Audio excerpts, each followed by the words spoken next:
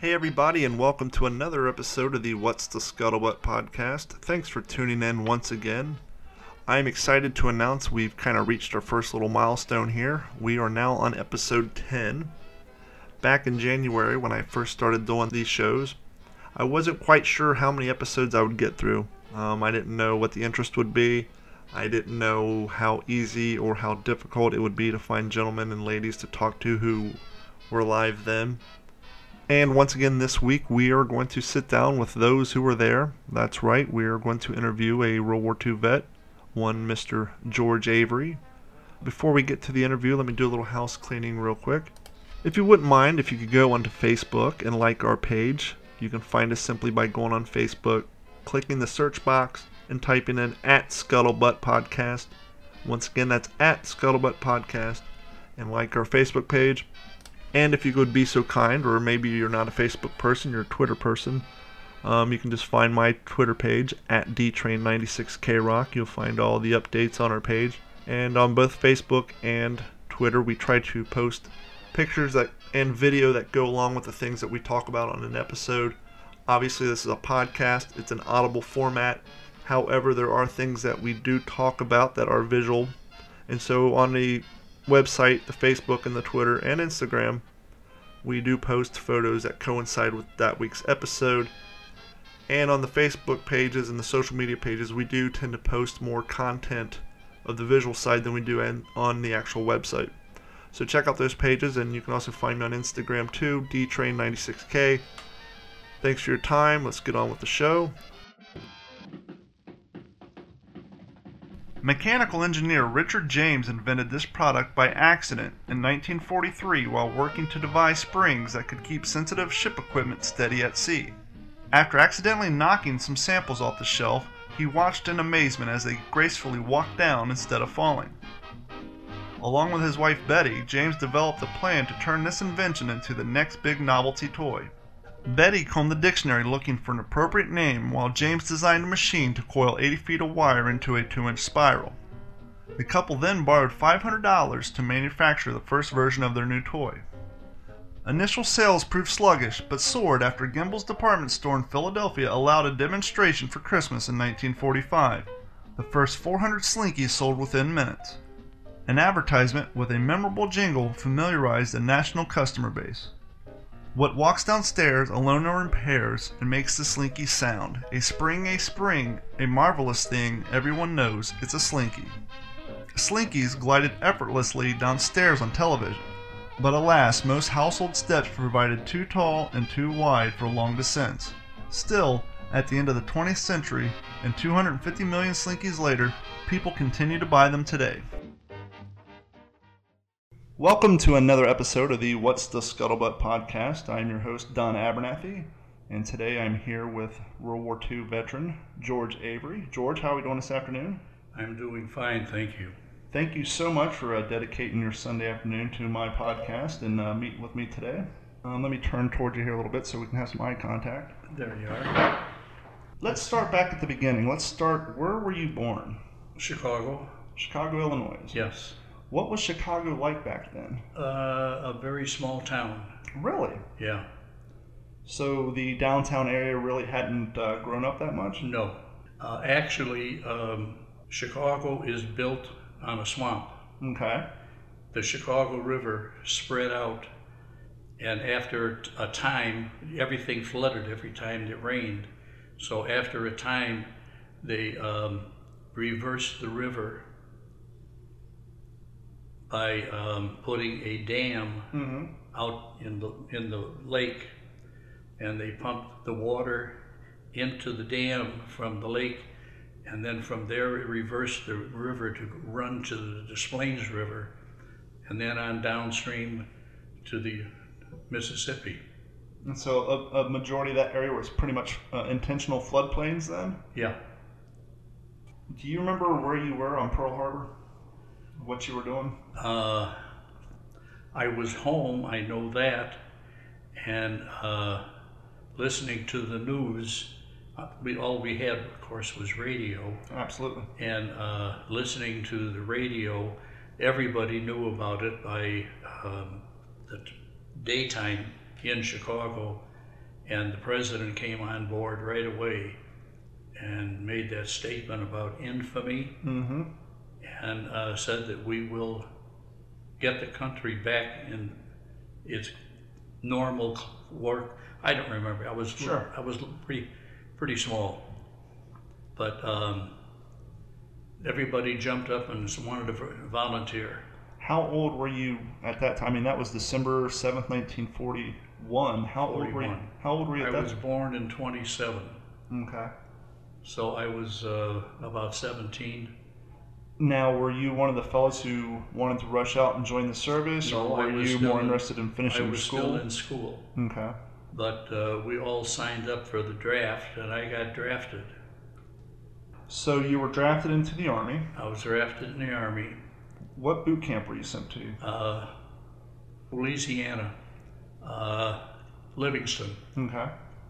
It was just an Army camp, and we learned the military there, and like everything else in Louisiana, if somebody spit on the sidewalk, it flooded. Yeah. Wooden barracks set up in the air. Okay. Because they flooded. So they put the barracks, raised them up above the normal flooding. Now, were these the ones that were constructed out of plywood, or was this the tar paper, the real thick waterproof tar paper? Was that what the barracks were made out of, or were they actually plywood? No, they were plywood, and the whole base would flood every time it rained. And on weekends we were free, but on the post, and we'd be playing baseball, and it would start raining, and somebody would give somebody else the bat and the ball, and he ran like hell, and the rest of us started swimming. Yeah. That's how fast it flooded. That's crazy. Yeah. And that being Louisiana, I can only imagine the mosquitoes were probably a nightmare at that point with all the constant flooding. They were dive bombers. I mean, they're just crazy. Yeah. And especially when it would get hot and muggy, and they'd be all over you because they were looking for blood. Yeah, and I mean, with the exception of DDT back then, the availability of just commercial grade.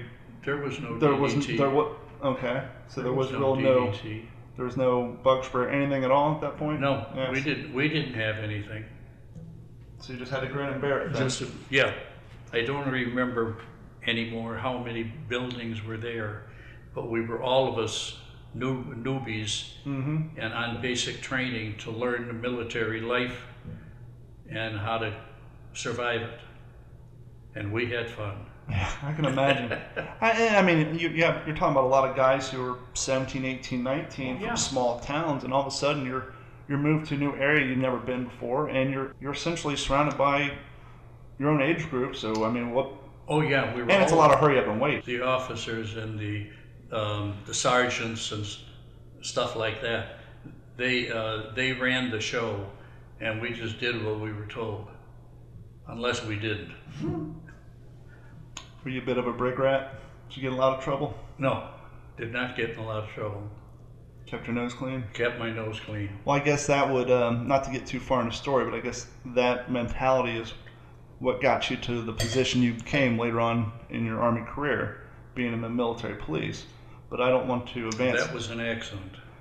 Okay, well, I don't want to advance that far in the story yet. We'll get there naturally. So, at that point, now you were drafted, which I'm guessing was later in the war. Later in the war, obviously. Yes, definitely later. And so at that point, the boot camp process was shortened to 6 weeks from the original 9 weeks to speed up the process? I don't remember, but somewhere in that area. And then we went through maneuvers, and that was murder because you're in the deep swamp, and you're up to your ankles in muddy water.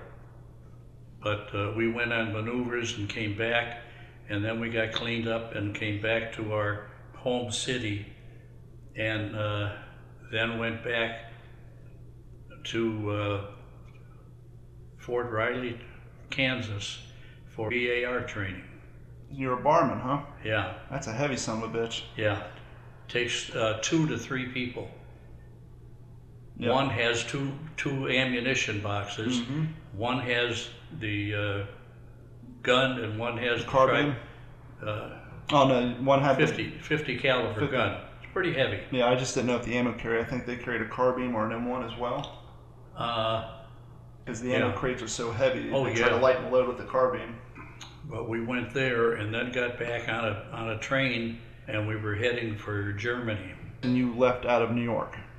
It swelled up like a balloon, and I got taken off the train. The train bypassed the straight through, went into the station, and they took me off on a stretcher and put me in the hospital at Fort Myer. Now, your feet blown up like a balloon, was that a result of the time spent in the water, or was that a result of the rough out boots you're wearing? No, but the water, the moisture. Yeah. I got jungle rot. Sure. Well, I mean, not only, you spent a long time in the water, but you had your rough outs on, then you have your leggings on top of that, which holds water in. So you wear the double buckles at that point? Yeah. Nice. Yeah. That's an advantage, because leggings can be a pain in the butt to get off and on. So yeah, the double buckles are definitely a luxury. Yeah. Actually, I had a problem with military shoes. My feet are very narrow, and I had an A-lass feet. Okay. They're real narrow, and the military shoes didn't fit. Yeah, they're all wide.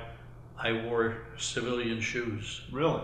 In boot camp, because I'd almost step out of the military shoe. So once you got out of boot camp, how did they accommodate your foot issue? Did they have narrower rough outs at that point, or when I got shoes, they allowed it. I was wearing my shoes. Now, did you put the leggings on top of your shoes? Yeah. Okay. Yeah. Yeah, because other than being government issue, there wasn't this amount of difference between a standard leather civilian shoe versus the government issue. Right. Yeah. They were lace-up shoes, and I wore Oxfords. Okay. Civilian Oxfords. And they allowed it because my feet were so narrow. At this point, you're in the hospital with your jungle rot. Probably about 6 weeks. I got treatment of Jensen Violet twice a day, halfway up my calf. Yeah, I know that was used a lot in the Pacific for the Marine Corps. Basically, once a day, they'd pull you off the line, the corpsman would come out, and you'd strip down, and it was assembly line, and they'd just come lather you up. Mm-hmm. Yeah. I would imagine, though, that ailment, literally it knocks you off your feet. You're pretty much immobile to a point, at a certain point where did you go from a wheelchair to a cane, or were you just bedridden until you can walk? How did that? Bedridden until I could walk. Yeah. But I was able to walk most of the time into the room where the Jensen's Violet was, and they just pour it and get it about halfway up the calf. Now, the only knowledge I have from jungle rot is what I read from the guys in the Marine Corps. Did you suffer the same thing where the skin was just peeling off your feet at a certain point? No. Okay. Did not peel. But I turned purple. Absolutely. That's what the treatment does. But that was the end of the group that I was with. They were already at the coast and overseas. So all the guys, all the friendships you made, you're on your own. I was on my own. They sent you off to the repo depot? No. They put me on inactive duty in a company, and because of my work when I was growing up, I went to the military police barracks and went to the company motor pool. So you just referred to some skill set you had prior to the military. What were you doing? Were you a mechanic? I was a mechanic. I did refrigeration work. Really? Yeah. That was a specialized skill at the time. Still is. But back then it was even more specialized. Oh, yes. For example, I do computers nowadays. Now, if in the 70s and 80s, if you knew anything about computers, that was a super specialized. You're a whiz kid and you're well compensated. Yeah. As time goes by, more computers, more people grow up around it, more people have the skill set. Right. The value goes down, and so does the pay. And at that time, people in the rural areas, people are still living out of ice boxes, and then you have this new technology coming around, and so you're they probably... all had Italian refrigerators ice a box. That's a phrase I haven't used in many, many years. So what were you primarily working on? 2 tons, Jeeps, all the normal motor pool stuff? I had a Ford station wagon and had the spare tire right above your head on the cab of the station wagon. Really? Yeah. 40, 41, something like that. I don't remember the year, but it wasn't new. Yeah. But it was part of our equipment, and we had the station wagon, Jeeps, 1.5 and 2.5 ton. And being in charge of the company motor pool, because I knew a little bit about mechanics, I drove the station wagon part of the time, and I would take the guard in. The station wagon was a stick on the steering wheel. 3-speed transmission. Yeah. So you did your time in the motor pool, and then where did your career take you in the military? Well, I was an MP. I was Okay. an MP then, but I was in charge of the motor pool, and I had 2 guys that would work with me if we had something that we had to do that was bigger than what one guy would changing plugs or oiler and grease. You'd have help. And because of us still being in the war, we had buku parades to go in, driving vehicles in parades. Parades were going on all the time. Yeah, got to keep the morale BS up. for the military. Yeah. Yeah. A lot of war bond drives and things of that nature. Yeah, So, I mean, you guys are probably busy all the time then. we were.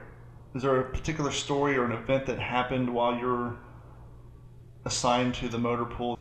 Well, maybe I shouldn't be very proud of it, but we had some barracks down in the river, either 3 or 4 buildings, and they each had about, well, I think a total of them was about 30,000 women that worked in the paperwork in the running country. Okay. And they were billeted in these apartments. A young lady, and you get to know them and Sure. over there and pick them up and walk them back through the cemetery, which we had to go through to get to the base. And then you walk the girl back through the cemetery and drop her off at her door, so we were sure she got back. Sure. And then we come back home. Now, you and I were talking off the air before we started our interview, and you were telling me how the guards at the Arlington National Cemetery were in the barracks right next door to Yeah. you. And you were explaining to me how that's pretty much a lifelong service. Yeah. Once you enlist in that, you're there until the end of your career. No, you sign papers. Okay. And you go through some rigid training, and they don't drink, they don't swear, they don't smoke, they don't go out with women. It's just an entirely different world, and it takes a particular type of person. I have somewhere the sheets that you sign when you go in there, and they're on for 24 hours, and I guess off 24 hours. They keep switching. But they had changing rooms below the amphitheater where the unknown soldier's tomb was. There was an amphitheater and a stage, and they had quarters down below, and all they did was shine their brass, sitting downstairs, run guard duty every so many hours. I mean, I guess that would give you a lot of time to think, but it definitely minimizes not only your military experience, but as you said, your life experience. I mean, these guys dedicate their lives to that post. Yes. And I mean, not counting the religious aspect, but that's almost like the closest thing to a military monastery almost. I mean, these guys, as you said, Yeah. they don't drink, No. they dedicate their lives to Yeah. the service of... And they sign papers and such. They read them through, understand them, and sign them. That is a huge commitment. Isn't it? I mean, and I'm going to assume 74 years later, the policy's still in place. The modern day guys probably go through the same thing. They do the same thing that those guys do. Back in the 40s. Yeah. They're still doing the same thing. I was watching a video on YouTube. Took place during the winter, and they're doing the change of guard. Uh-huh. And the gentleman was doing the M1 inspection. Yeah. And his... Present arms. They were doing that, but the person he was presenting it to dropped it. Oh! The bayonet went right into his foot. He just winced just a little bit. Yeah. Kept on with the procedure.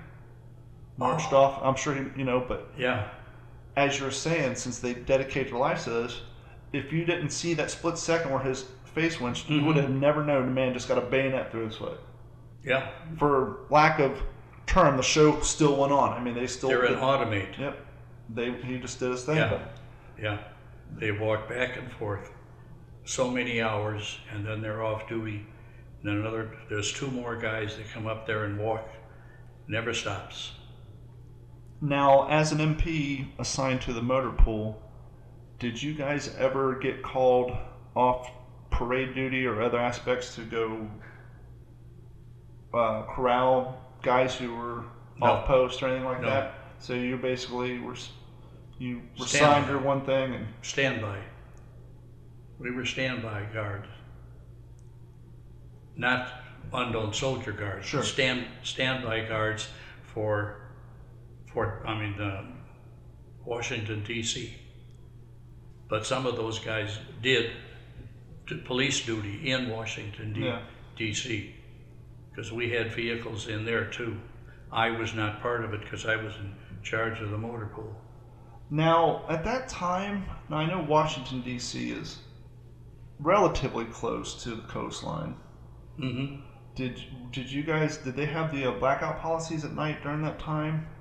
With the no. Okay, so that was way beyond blackout. Yeah. Yeah.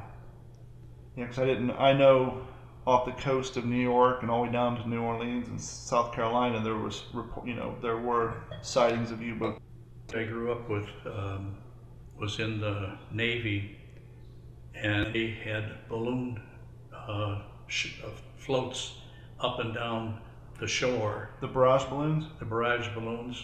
They would go up and down the shore looking for submarines, and they do find them. They did find them. Sure. Yeah. And I understand the barrage balloons served multiple purposes, and I guess one of them, like whenever you see, for example, you'll see photos of when all the Navy ships were off of the coast of Normandy, you'd see the barrage balloons with the thick cables attached to the ships. And correct me if I'm wrong, from what I read, one of the other purposes of those thick cables was to help prevent enemy aircraft from flying through the ranks and strafing them because the cables would rip their wings off. Yeah. And so it was not only a form of observation, like you said, of safety, but a form of protection and safety. Yeah. Obviously, it's not going to stop torpedoes from being dropped off torpedo planes, but it does prevent guys from strafing and strafing you. Yes, it did. And that's such a great, basic, low-tech form of protection. I mean, you have a balloon, a thick cable, requires very little mechanisms to make it work. Yeah. And obviously, when it comes to the military, simpler, the rugged, the easier to mass produce, the better. Yeah. And well, these guys were flying Zeps up and down the coast. The Navy was. They were looking for submarines that was coming in where they're sneaking people in. Yeah. That's what this neighbor of mine. Yeah, because they would drop spies off on the coast to not only gather information, but to spread misinformation. Sure. And to try to do any kind of small damage they could do. Yeah. Hence where the semi-famous phrase, loose lips sink ship. Yeah. Because you may be at a bar just talking to your buddies and there's some 4 seats down, there's Jerry listening and making notes. Making notes and checking up on you. Yeah, because I know after the Airborne, after the 101st, after they left their camp and they were shipping out through New York, the guys got upset because they were so proud of their jump boots and the blousing of their pants. But they got issued leggings. They said, put leggings over your boots and remove your patches so that there was no way knowing that the Airborne was getting ready to ship out. Yeah. Because of the potential of so many spies. Which it's a little, and that kind of leads into the whole purpose of the internment camps. you had Japan bombing Pearl Harbor, Yeah. and We picked up all the Japanese on the West Coast and put them in an enclosure. yeah, because you had no Yeah. way of. Now, 73 years later, it seems harsh, but it was necessary at the time. Mm-hmm. And obviously, It wasn't the only one. It was just that's the one that got the most publicity, because there was so many of them living on the West Coast, because that's where they came into the country. Yeah, and what a lot of people don't realize is when we started capturing Germans, we shipped them over here, Put them in the camps. In the camps and farms. Yeah. And they were actually farming. Uh-huh. And after the war, a lot of them stayed here. They didn't want to go back. Yes, I understand that. I have heard it. I haven't seen it. Yeah. But I had contact with some of the guys that I took basic training with. They went over to Germany, and they did some cleanup in Germany, and then they got switched and sent back through the canal to Japan. Mm-hmm. So I wound up so lucky. Yeah. I never went anywhere, but I didn't get shot at. There ain't nothing wrong with that. No. And speaking of Japan, and what a lot of people don't realize today, they hear about the dropping of the atomic bomb. That wasn't our first goal. Truman actually set out, I believe, 4 to 5 different groups of scientists, logistics officers, and military personnel. He, under the directive of, come up with a plan with the lowest body count. Mm-hmm. And fortunately or unfortunately, the lowest body count was the dropping of the bombs. Yes, there was a huge body count among the Japanese and the civilians, but they knew, especially after experiencing Guadalcanal, Tarawa, Peleliu, Okinawa, that, especially when we got to Okinawa, and here are Okinawan citizens who had been so brainwashed by the Japanese to tell them that our guys were cannibals and rapists and all those horrible things. Oh, yeah. And the amount of damage caused by the Okinawan citizens, we realized, once we get to the island of Japan, forget about it. You're still going to be fighting millions of Japanese that are so intensely against you. Fanatics. We saved at least 1 million American lives. Absolutely. By killing a bunch of Japanese people. 100%. Harry S. Truman said 2 words that were important in our country's life. Drop it. Absolutely. Yeah. I mean, and once again, a lot of my study is on the Pacific. There are many stories where the Japanese army would literally, you didn't have to walk. If you could limp, they would give you some sort of weapon and send you out to fight. They had absolutely no regard for the human life. No. To them, it was a honor to die for the battle of your country. Yes. And that went all the way down to their civilian ranks, and they trained their civilian ranks to fight with any sort of weapon, whether it was a pitchfork. And so, yes, there was a huge loss of life, but it would have, as you said, 1 million plus lives. Once American lives to kill 2 or 3 million Japanese. Exactly. And it was well worthwhile doing to save the American lives. Yep. And it definitely shortened the war. It would have went on. Oh, yeah. And like you said, not only the Marines were there, but your guys who had already dedicated time, have taken injury, lost men over in Europe. They were being circulated and trained and said, okay, now you're on to the next one. And so there was no hard feelings when they got the news that the war was over, because it took 2 bombs to drop it. Yeah. Well, there was still Japanese people in caves in the islands that would come out after 5 years, 10 years. They must have had a lot of supplies under there. And they didn't know the war was over. Yeah, I think the famous story is there were some, maybe archaeologists, some media, somehow someone came across, I think the last surviving member, it was like 1974, 75, and he refused to surrender. They had to go back to Japan, find his old commanding officer, bring him out there to talk to explain, hey, this is not a ruse, the war's over, come out. And he had basically been surviving off of animals, anything he could find. That's what's initiated the fire gun. Flamethrower? Huh? Flamethrower? The flamethrower. And that's napalm. what originated, because they couldn't go in there and get them, so they burned them out. Yep, that's when we started using napalm. Yeah. A lot of people think napalm, they think Vietnam, but it actually got its initiation in the Pacific. In the Pacific. And not only did we have guys with flamethrowers, we put them on tanks. We had Yeah. flamethrower Oh, yes. tanks. Yeah. I know we did. Is there any particular assignments as far as parade assignments? Were you ever assigned to guard or escort anybody of stature or fame or that we would know of during your time in D.C.? I deemed it personal. I took a guard duty one night for one of the guys that was in front of Eisenhower's house, so I could say that I did it. But there was a ton of officers on that post. Okay. He was in Fort Myer. Oh, okay. All these high generals had dwellings assigned to them. Their family lived there, and they lived there when they weren't in Washington or someplace else. I gotcha. In Washington downtown. So you got to guard Ike's place for a night. Yeah.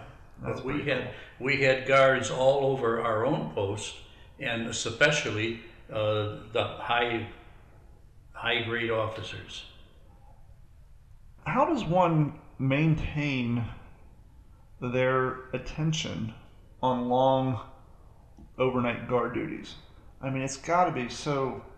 You got to, obviously, it takes practice and training, but how do you keep from just.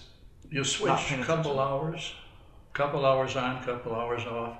Somebody will come along, relieve you, and he'll go back to wherever he was sitting. Yeah. I didn't do that much guard duty. I only did it the one night for Eisenhower's. That's the advantage. I could say I guarded Eisenhower one night. That's fantastic. Yeah. And that story earned so much more clout after the war and when Eisenhower became president. And then he said, I guarded the president. No, most of the pleasure that I got was talking to Harry S. Truman.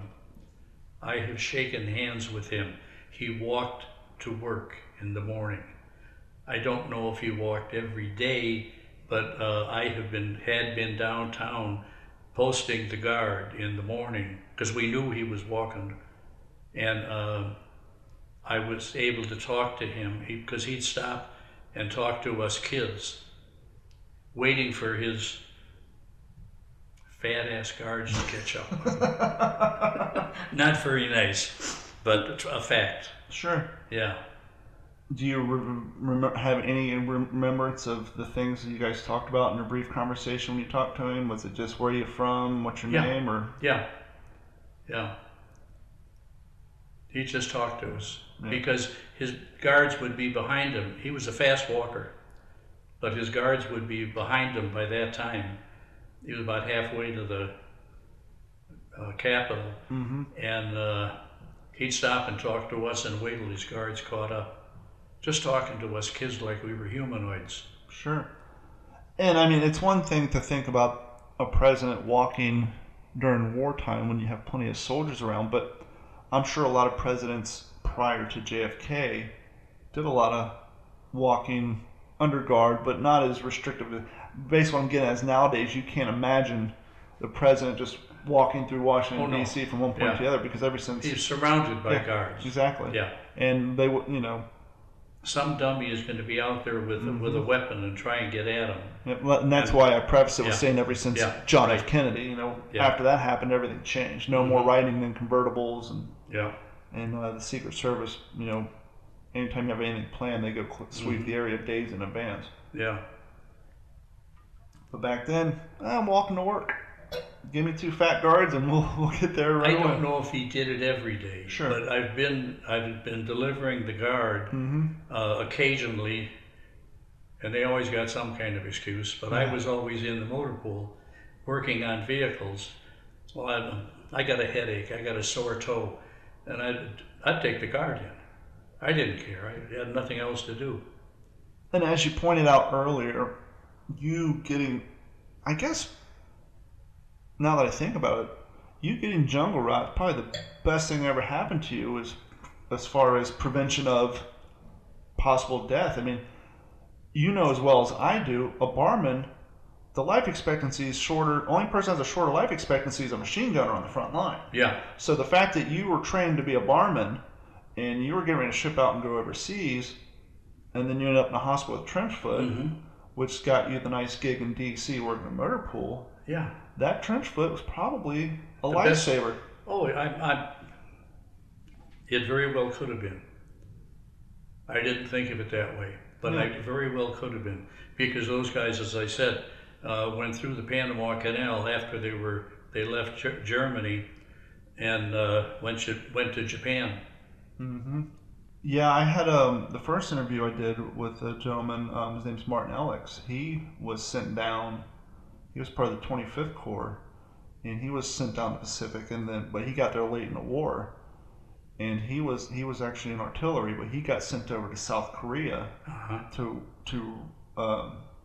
round up all the Japanese after the war, and because obviously what the Japanese did to the Koreans was horrible, and they were no longer welcome there after the war. So his job was to round them up and ship them home.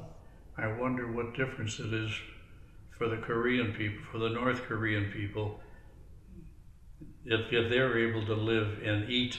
It doesn't look or sound like it. Yeah. I don't know if you're aware of this, but during the Winter Olympics, it was in South Korea.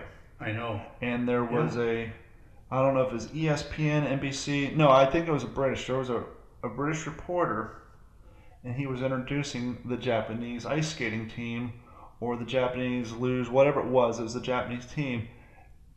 And him not knowing history and all the horrible things he started this diatribe about how the Japanese are so well respected in Korea, and how the South Koreans, he ended up getting fired for these comments because he was so ignorant on the history of the horrible things and here he's saying, as the South Koreans welcome back the Japanese who they hold in such high esteem. It's like, they don't want them here.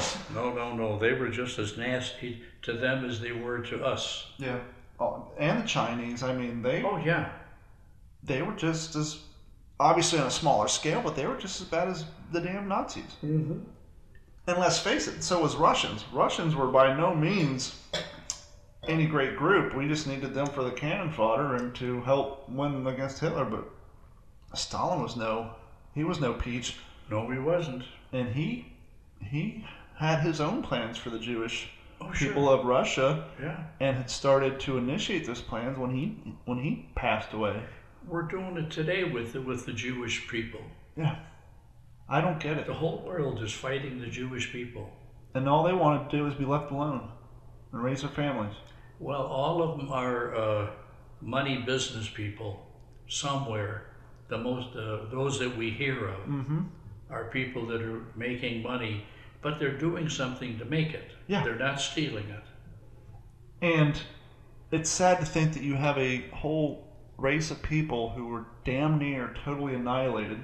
They had all their belongings stolen. Yeah. All their money taken, all their businesses, properties, everything. They were damn near wiped off the map. And now people are upset at them because they, for all intents and purposes, picked themselves up by their bootstraps and focused on family education, went back and basically reclaimed what was taken through them, but they reclaimed it through hard work. They didn't take it from anybody else. Right. They went out and earned it, and that's kind of become a derogatory term when people refer to the Jewish community, and it's disgusting and sad. It is disgusting and sad because they are a hard-working people. You don't make money unless you work for it. Absolutely. Yeah. And that's one of the scary things that we see in modern day America is, by comparison to other countries and other places in the world, we've had it so good for so long that you have a generation of kids, i.e. the millennials and the ones in college now, who they just lose their mind over the smallest little thing that they see as an atrocity, which in the big scheme of life is like a no big deal, and they just can't handle it. Other countries in Europe are nothing but down on the Jewish people for everything. But those people are not stealing. Nope. They're not killing. Hard They're workers. working and making money and it's the country they're in's money that they're making, and they're living there, but they're not fighting the people, but the people are fighting them. And the one big difference, because of their history, they learned the hard way to only take so much crap from outside forces now. Like when it comes to Israel and the Palestinians and all that. Mm-hmm. If they had it their way and they didn't have so many other countries getting involved, it's like, hello, leave them the hell alone. Yeah. Let me alone. Let me work. Yeah. Let me work and do what I do. Then if I make money, I wish to get paid for it. Yep. And if I make a lot of money, it's because I did a lot of work. Yep. And sadly, more and more people think that once you become successful and you earn that money, that for some reason your gains belong to other people in one way or another, which is just so disheartening. It is. And more people they want someone to give it to them. Yeah. They don't want to work for it. I got some family members who are in their late 20s now, and they're starting to finally work and bust their ass. But I remember when they were 16, 17, and I was in my early 30s, none of them had summertime, none of them had a job, none of them did anything. They're constantly borrowing money off their parents. The parents pay their cell phone bills, all their bills. It's like, I would say to them, go out and get a job. They're like, why? I'm not going to work at McDonald's. I'm like, why not? I worked at Wendy's. What you don't realize is, no matter what job you have, no matter how unglamorous it is, it teaches you something. It teaches you how to be reliable. Mm-hmm. It teaches you to do a set of tasks. Yeah. And you learn something from it, whether it's engagement with the public, whether it's cleaning a bathroom. I mean, cleaning a bathroom, for example, it's mundane, it's disgusting, it's boring. But when you clean a bathroom every day at a McDonald's, when you have to do it at your house on Saturday, it doesn't seem that bad. And you're good at it. It's a piece of cake. Yeah. Yeah, because your bathroom at home doesn't get that dirty. Exactly. You don't have 500 people going through your bathroom. And I would try to explain to them, it's like, yeah, it may not be a great job, but you learn something, you earn money, and you learn the value of the money you earn. Yeah. I mean, I've done everything from working at Wendy's to selling women's swimwear to fertilizing lawns. I mean, I've done everything, and every one of those things I've learned something from. I've taken a skill from that, whatever it may be, and I apply it to the things that I do today. And so by taking on the opinion or the attitude that you're above a certain job, all you're doing is holding yourself back. You're fooling yourself. My wife didn't like the hours I kept when I worked. She wanted to do things, wanted me to be a 8 to 5 man. Refrigeration machines have no clocks on them. Sure. They quit when they quit. Just like I try to explain to people nowadays, there's no business hours when it comes to the internet, when it comes to computers.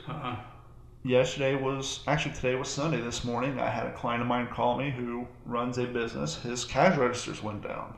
I had to go because his business was down in the water because he can't take money, thus can't do his business. So yeah.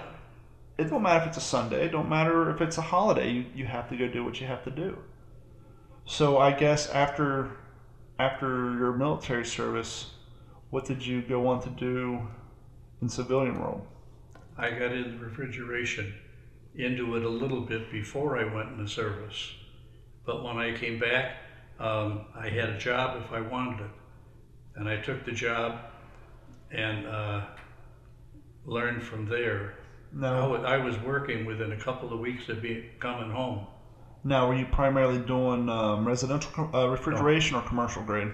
That's air conditioning or heating. Okay. I did refrigeration. I worked in the slaughterhouses. Oh, okay. Where they killed the cattle in Chicago. Mm-hmm. I worked in those with ammonia systems, which are very, very irritating. Oh, I can imagine. And stink like hell. Absolutely. Ammonia is a very safe thing. You're breathing it right now. Sure. It's in the air.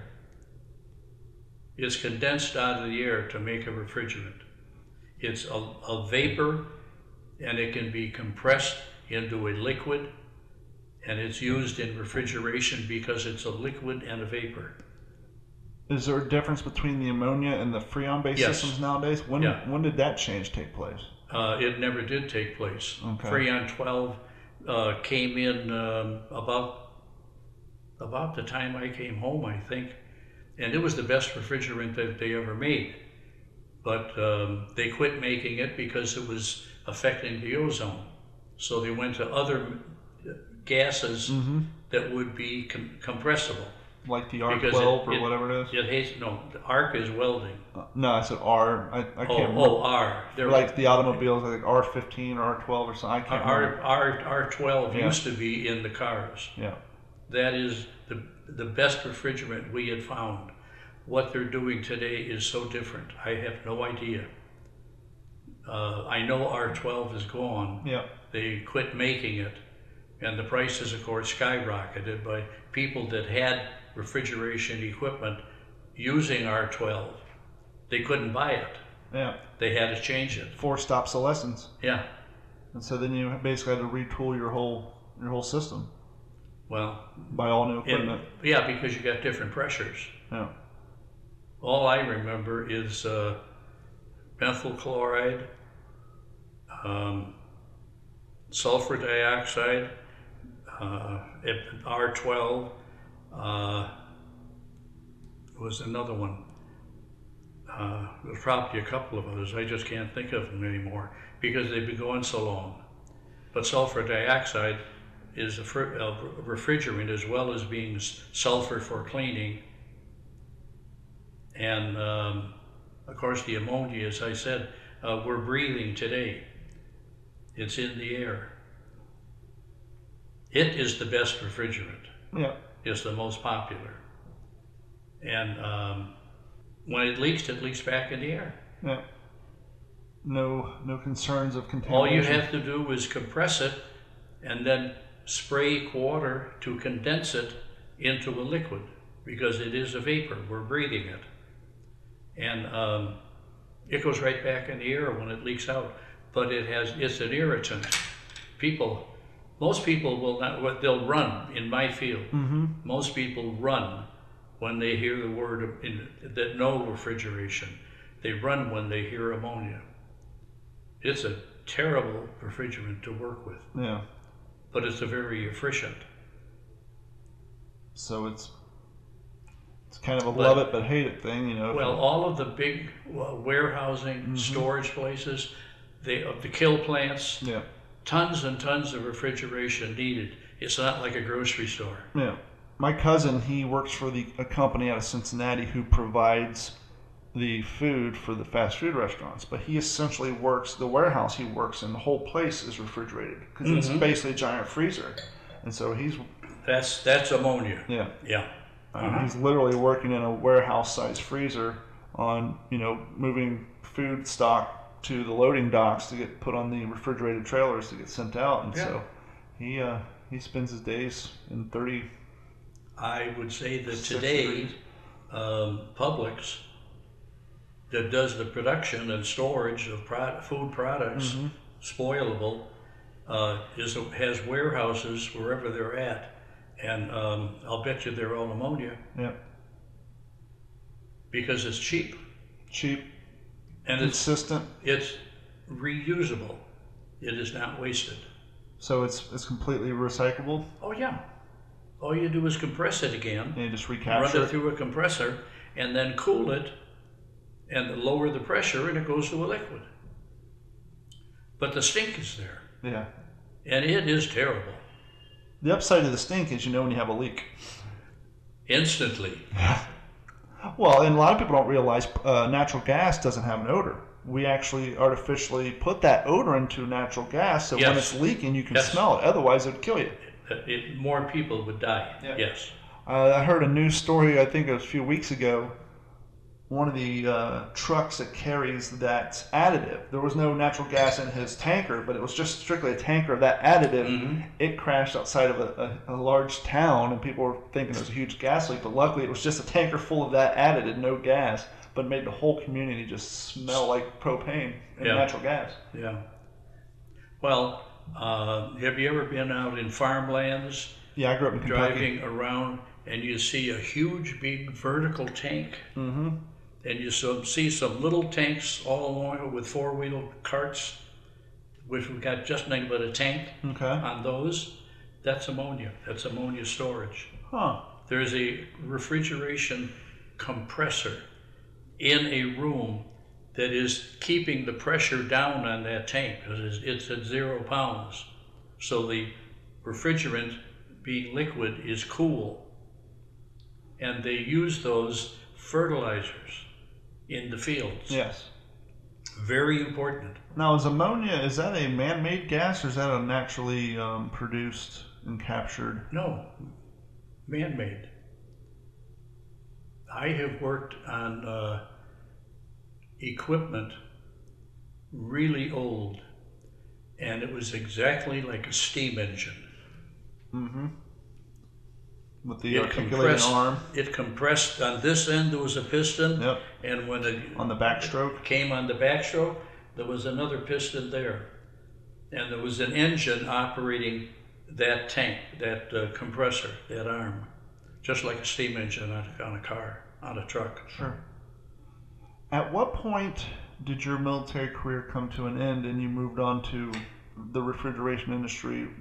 Did you serve past the war, or when at 45 did you? I was in past the war, and I came home in July or August,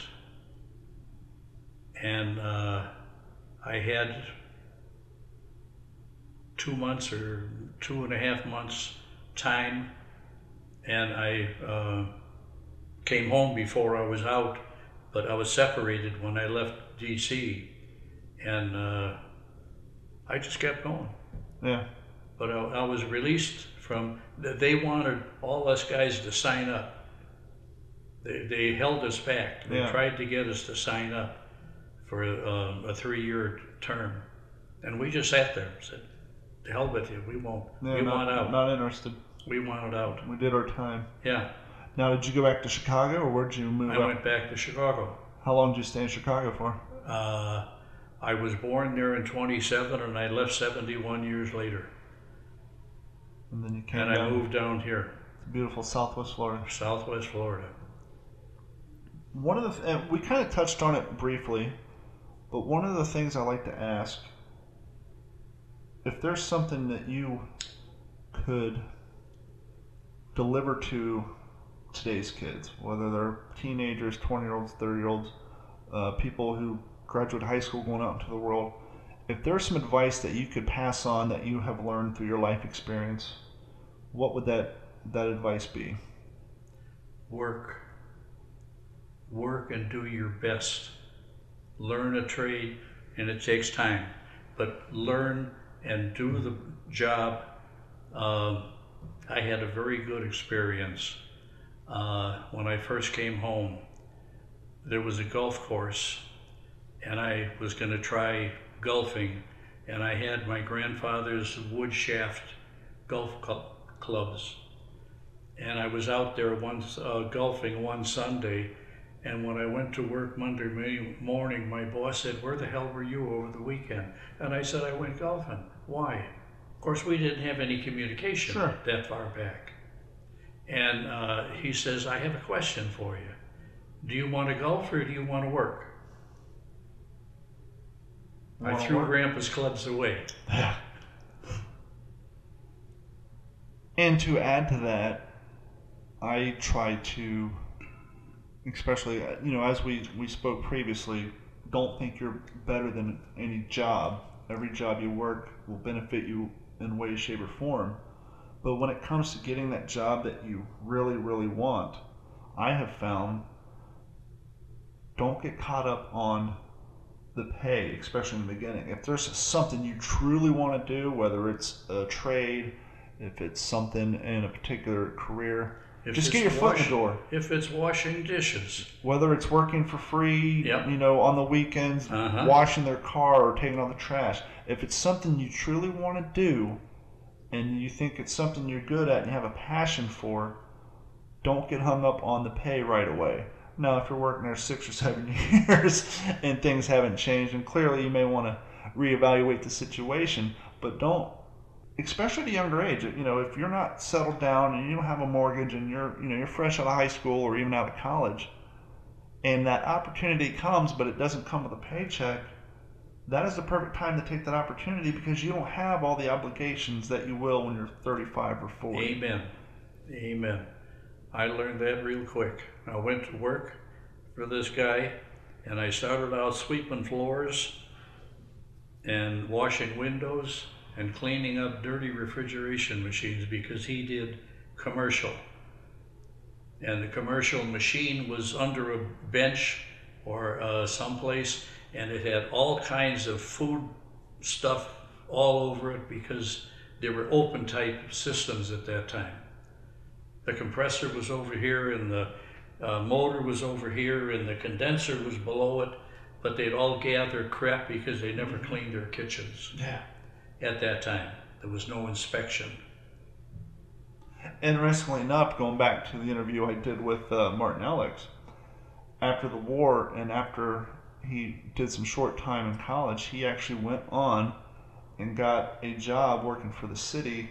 I think may have been in South Carolina at the time. I know he spent some time in Columbus, Ohio, but one of his jobs was to work for the city to find out where outbreaks are coming from.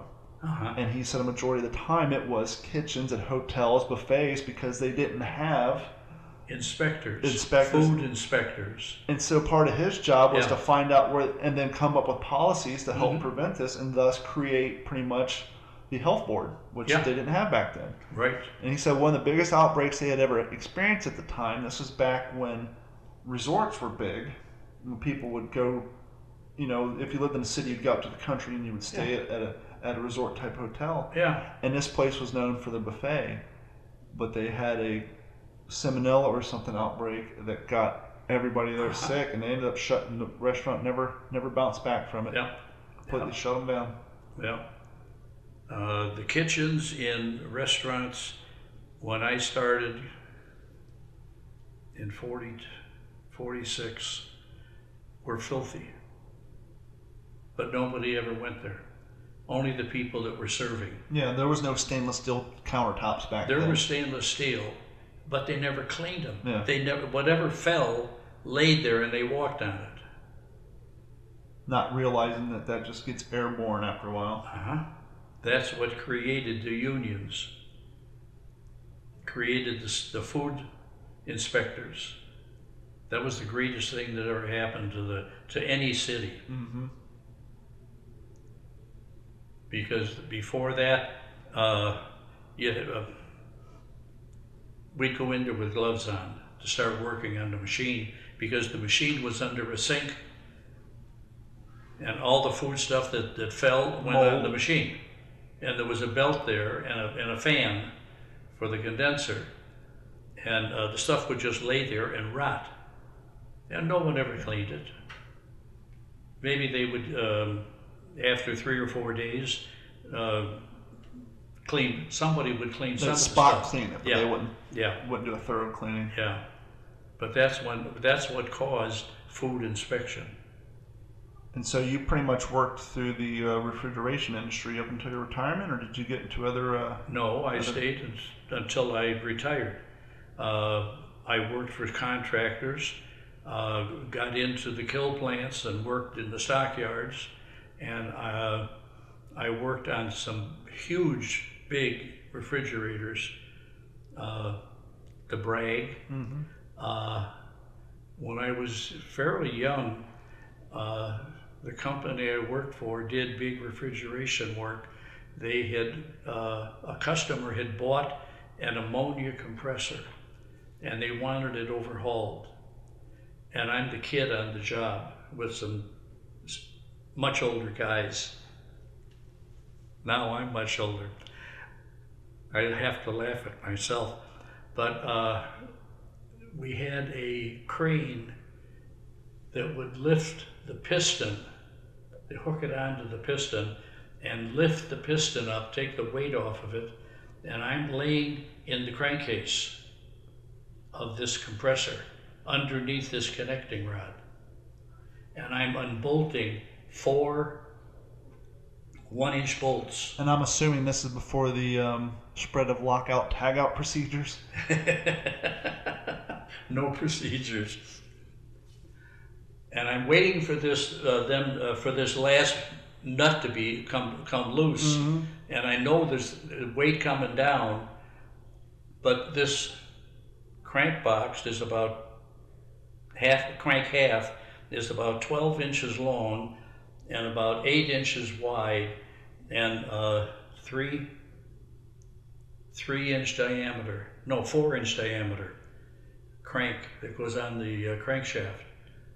And this bottom half of this comes loose and falls on me almost. Ooh. I felt I was almost crushed because I get it right in my chest. Right off your sternum? Yeah. That was to take it off. Yeah. Now we got to do 3 more because it's a 4-cylinder compressor, and the cylinders are 12.5 inch in diameter. Yeah. And they got a crane holding up the other half of the connecting rod and the piston itself. And we rebuilt that compressor before it was taken to the place that it was going to work. Huge undertaking. What an experience that was. Yeah. Oh God, scared the crap out of me. Well, I can imagine. I mean, I never knew. Could never imagine. I'm talking about a piston on an engine, a car engine. Heck, you pick it up with your hand and don't even know you got the bottom half. Yeah. This one had 4 bolts on it. Probably weighed what? A couple 100 pounds? I'm sure it was 100, 150. Yeah. Yeah. And there was 4 of them. Sure, it was a 4-cylinder compressor on one shaft. I'm sure you had a nice bruise on your chest to show it off for a few weeks. Yeah. You got lucky you didn't crack a rib or even cave your chest in. Well, it wasn't that bad, but it scared the crap out of me. Probably taught you on the other 3 to kind of turn the other direction so if it happens again it would hit the ground. No, I expected it. The other 3. So you prepared for it. Yeah, I was the kid on the job. Yeah. The other guys were older, probably in their 30s or 40s or 50s. But it scared the crap out of me. But I learned. Expect it. Learn through experience. Yeah. Now they're not even using pistons. No. They're using vanes. And they spin, and the centrifugal force pushes the valve up and pushes it out the discharge. And as soon as it gets past that and a valve, then it sucks in the fresh gas, the lower pressure. Same thing. Very nice. Well, George, I want to thank you for your time. Not only did we learn a lot about you, but we learned a lot about refrigeration today. And I'm always down for a good education. I will appreciate your time. It was a pleasure meeting you, and here's to good health and jungle rot. Thank you for your time to listen to this old fart.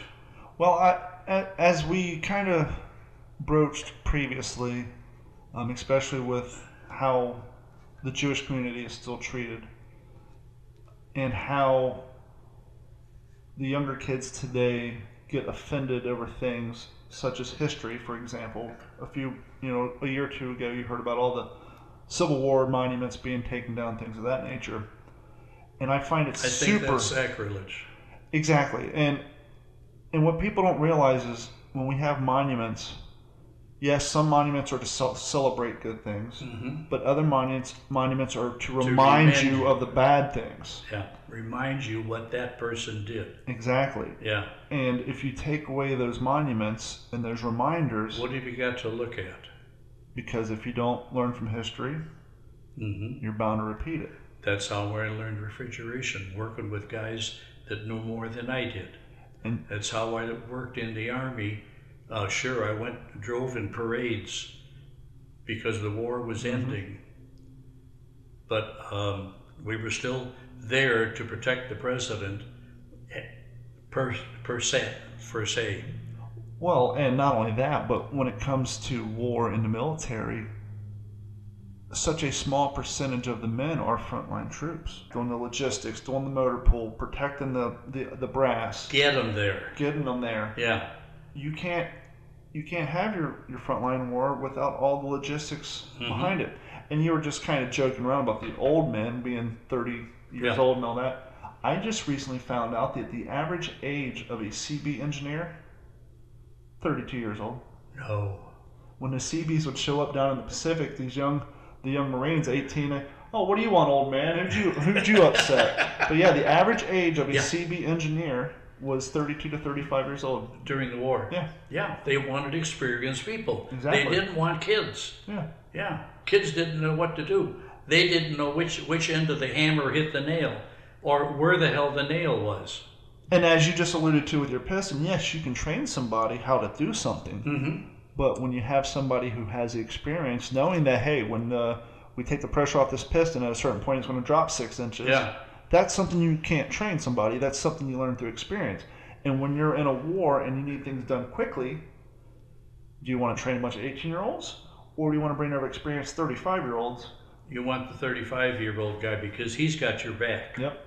Yeah. And a lot of people don't realize the engineers, the impact they had on the war. If you think about logistically, we sent all this equipment over to France that all required petroleum, oil, gas. Yeah. How did the oil and gas get to France? They ran pipelines through the channel. The engineers built pipelines under the English Channel to pipe oil and gas over, because we would have never been able to have enough ships to do. But people they were bombing, torpedoing the ships and killing the people and the food or whatever, the trucks and everything else.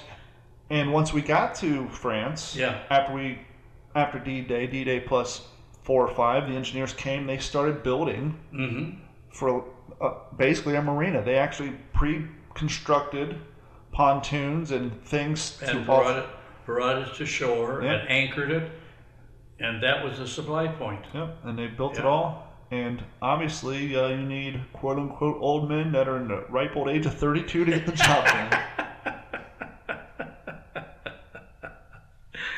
Oh.